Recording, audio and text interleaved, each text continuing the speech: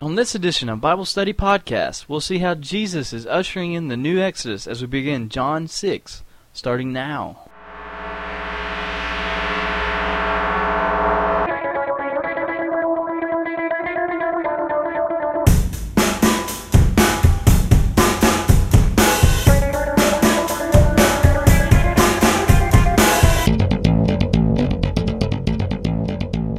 Welcome once more to a new edition of Bible Study Podcast. My name is Justin, and it's a pleasure to be with you again this week. We're breaking new ground as we enter chapter 6 of the Gospel of John, and as we continue our journey through that book, so I hope you're ready to see something exciting again today. I might also like to remind you of the conference which I told you about last week.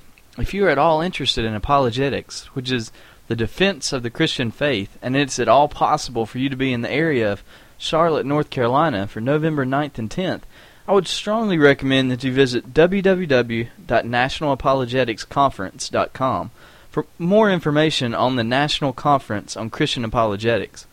It will be an exciting event with lots of the top-name apologists for the Christian faith in attendance, so I want to kind of encourage you to check that out if you have the ability. I'd also like to encourage you, now that we have entered the month of November, to be thinking about something with me, to think about a family or a friend that you know of that needs some help. Now, as those of you in America know, at the end of November we celebrate Thanksgiving as a time to be thankful for what God has provided us with.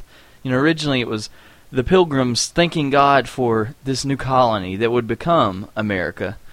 Well, I want to encourage you, those of you who are listening and who have become regulars now, to kind of take the time to reflect on how you've been blessed. What are the things you're thankful for? And I want you to think about these in the weeks leading up to Thanksgiving.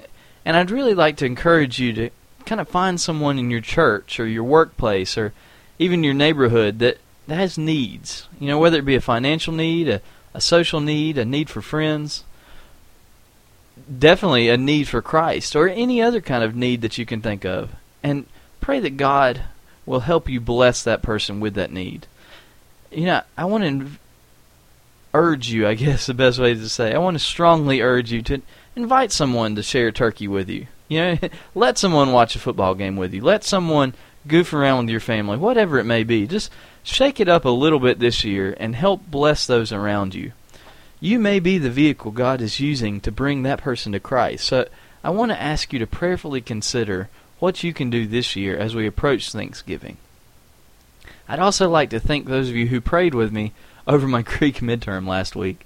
Although I don't have the grade back yet, so I can't really report to you if I did well or not, I felt very comfortable and I was very relaxed as I took the test, and I want to thank you for that. I know it was through the power of prayer that I was able to be as comfortable as I was for the test. And I'd like to remind those of you out there listening that any requests, any questions, any kind of responses, or any other comment you'd like to make or would like to address to me, you can send to me at BibleStudyPodcastJustin@gmail.com. Please let me hear from you. I'd be glad to hear what you have to think or to say about an issue. With that said, let's turn to our Heavenly Father together. Father, we praise you for the life you have given to us. We pray that you will help us to keep our eyes upon you and learn from your word as we venture through it tonight. Bless us for our efforts. Help us to use that blessing to bless others. It's in Jesus' name that we pray. Amen. Now, as we begin today, I'd like to try something a little bit different with this podcast. Usually, we'll go through a passage, and I'll just kind of read a verse or two at a time, and we'll just kind of go through it like that. But this week, I'd like to go ahead and read the whole passage to you to begin with. And this is, fairly lengthy compared to one or two verses, but I think what we'll do is we'll go ahead and read the passage, and then we'll go back and develop our study afterwards. My hope in doing this is that it will help you to get the flow of the story a little bit more, that you'll kind of get a grasp of what's going on in the big picture, and also that it will begin to help you to think in terms of what is the meaning of this passage? What am I looking for? What are we thinking of as we read this passage? So if at the end of this podcast you think this was a terrible idea, please email me. Let me know, and we won't try to cross that bridge again. But if it's something that works, if it's something that seems very helpful to you, let me know. And we're always trying to improve here at Bible Study Podcast. So I'd love to hear your response, your answers. With that said, let's begin today by reading John chapter 6, verses 1 to 21. After these things, Jesus went away to the other side of the Sea of Galilee, or Tiberias. A large crowd followed him, because they saw the signs which he was performing on those who were sick. Then Jesus went up on the mountain, and there he sat down with his disciples. Now the Passover, the feast of the Jews, was near. Therefore Jesus, lifting up his eyes, and seeing that a large crowd was coming to him, said to Philip, "Where are we to buy bread, so that these may eat?" This he was saying to test him, for he himself knew what he was intending to do. Philip answered him, 200 denarii worth of bread is not sufficient for them, for everyone to receive a little. One of his disciples, Andrew, Simon Peter's brother, said to him, "There's a lad here who has 5 barley loaves and 2 fish, but what are these for so many people?" Well, Jesus said, "Have the people sit down." Now there was much grass in the place, so the men sat down, in number about 5,000. Jesus then took the loaves, and having given thanks, he distributed to those who were seated. Likewise also of the fish, as much as they wanted. When they were filled, he said to his disciples, "Gather up the leftover fragments, so that nothing will be lost." So they gathered them up, and filled 12 baskets with fragments from the 5 barley loaves which were left over by those who had eaten. Therefore when the people saw the sign which he had performed, they said, "This is truly the prophet who is to come into the world."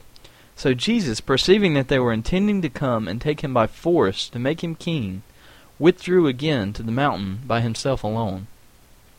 Now when evening came, his disciples went down to the sea, and after getting into a boat, they started to cross the sea to Capernaum. It had already become dark, and Jesus had not yet come to them. The sea began to be stirred up because a strong wind was blowing. Then, when they had rowed about 3 or 4 miles, they saw Jesus walking on the sea and drawing near to the boat, and they were frightened. But he said to them, "It is I, do not be afraid." So they were willing to receive him into the boat, and immediately the boat was at the land to which they were going.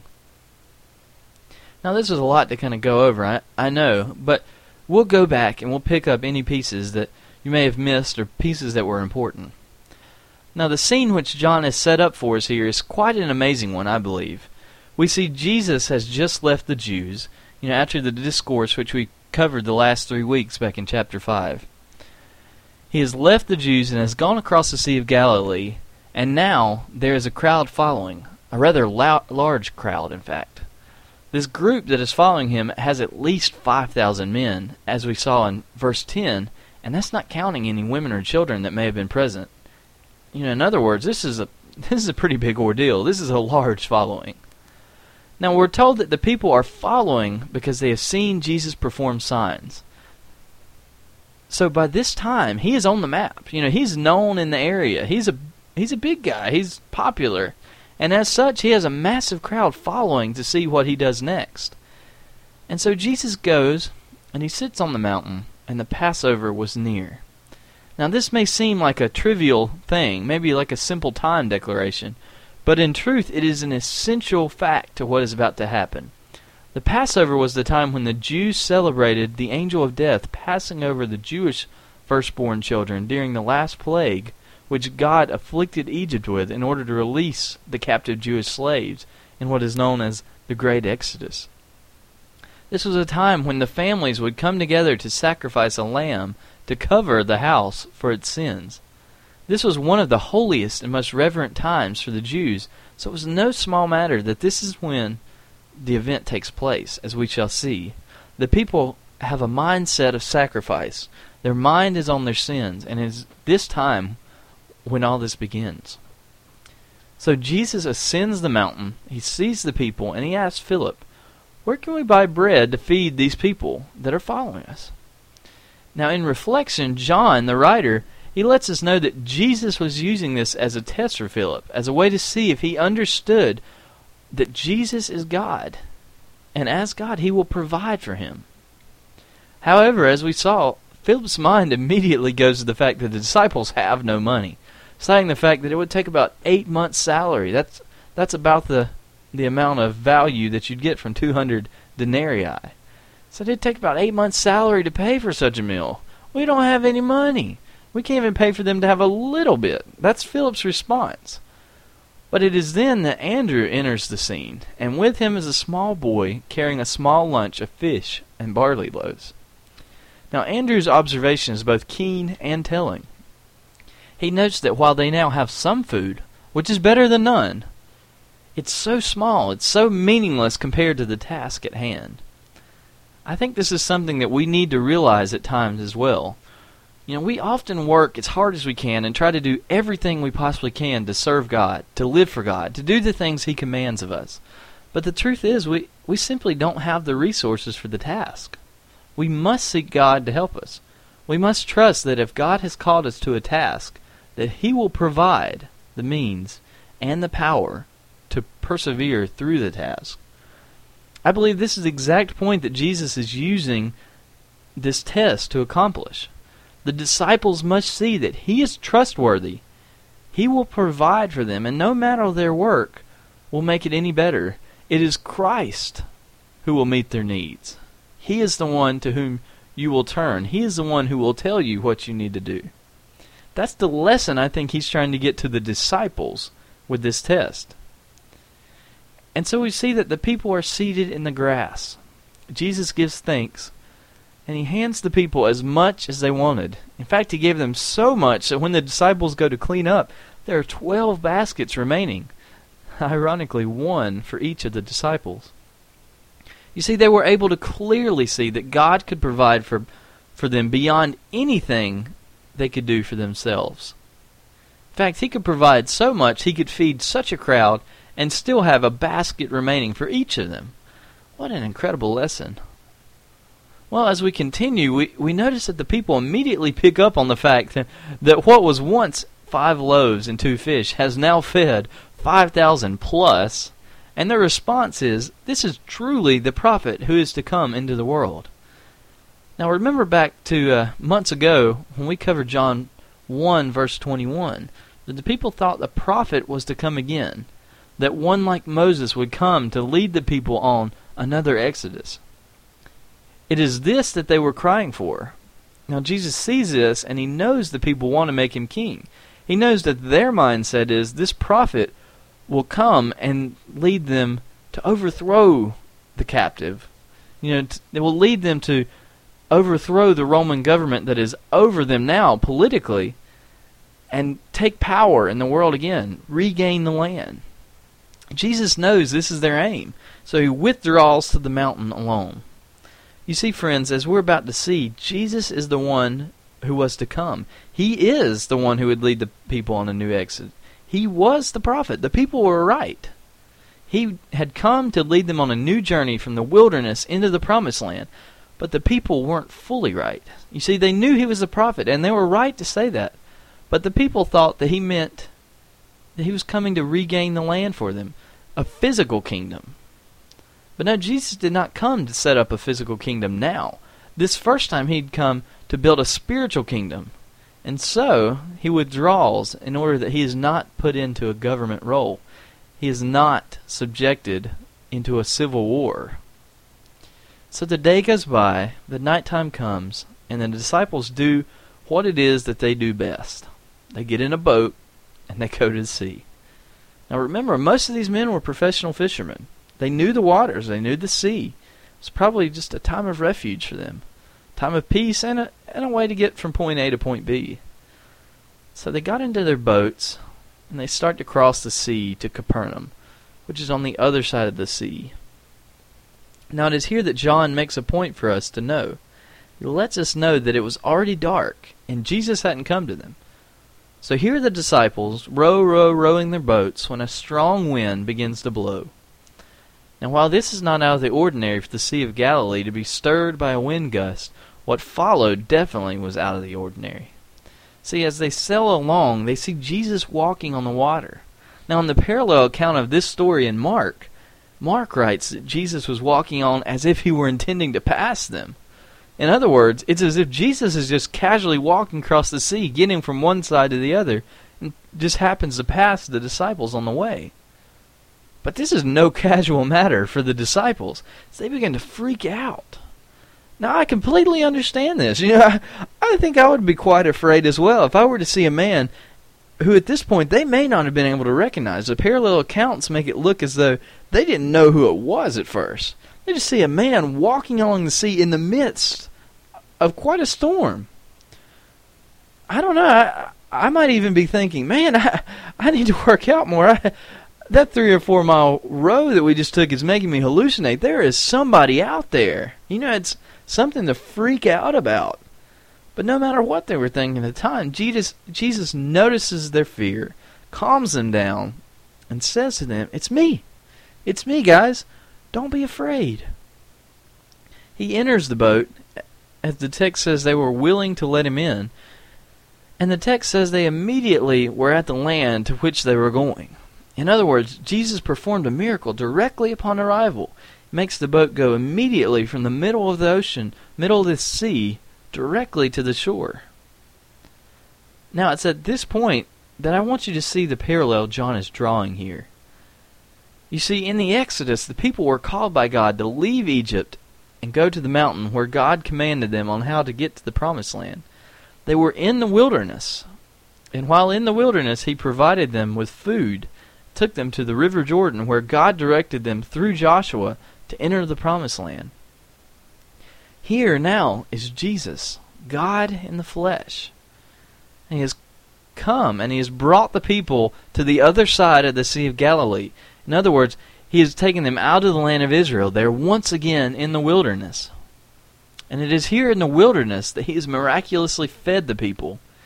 And He is now taking His chosen people, these disciples, and helping them cross miraculously the sea to enter into the Promised Land. See, John is showing us that this Jesus is indeed God and is indeed the prophet who was to come to deliver God's chosen people.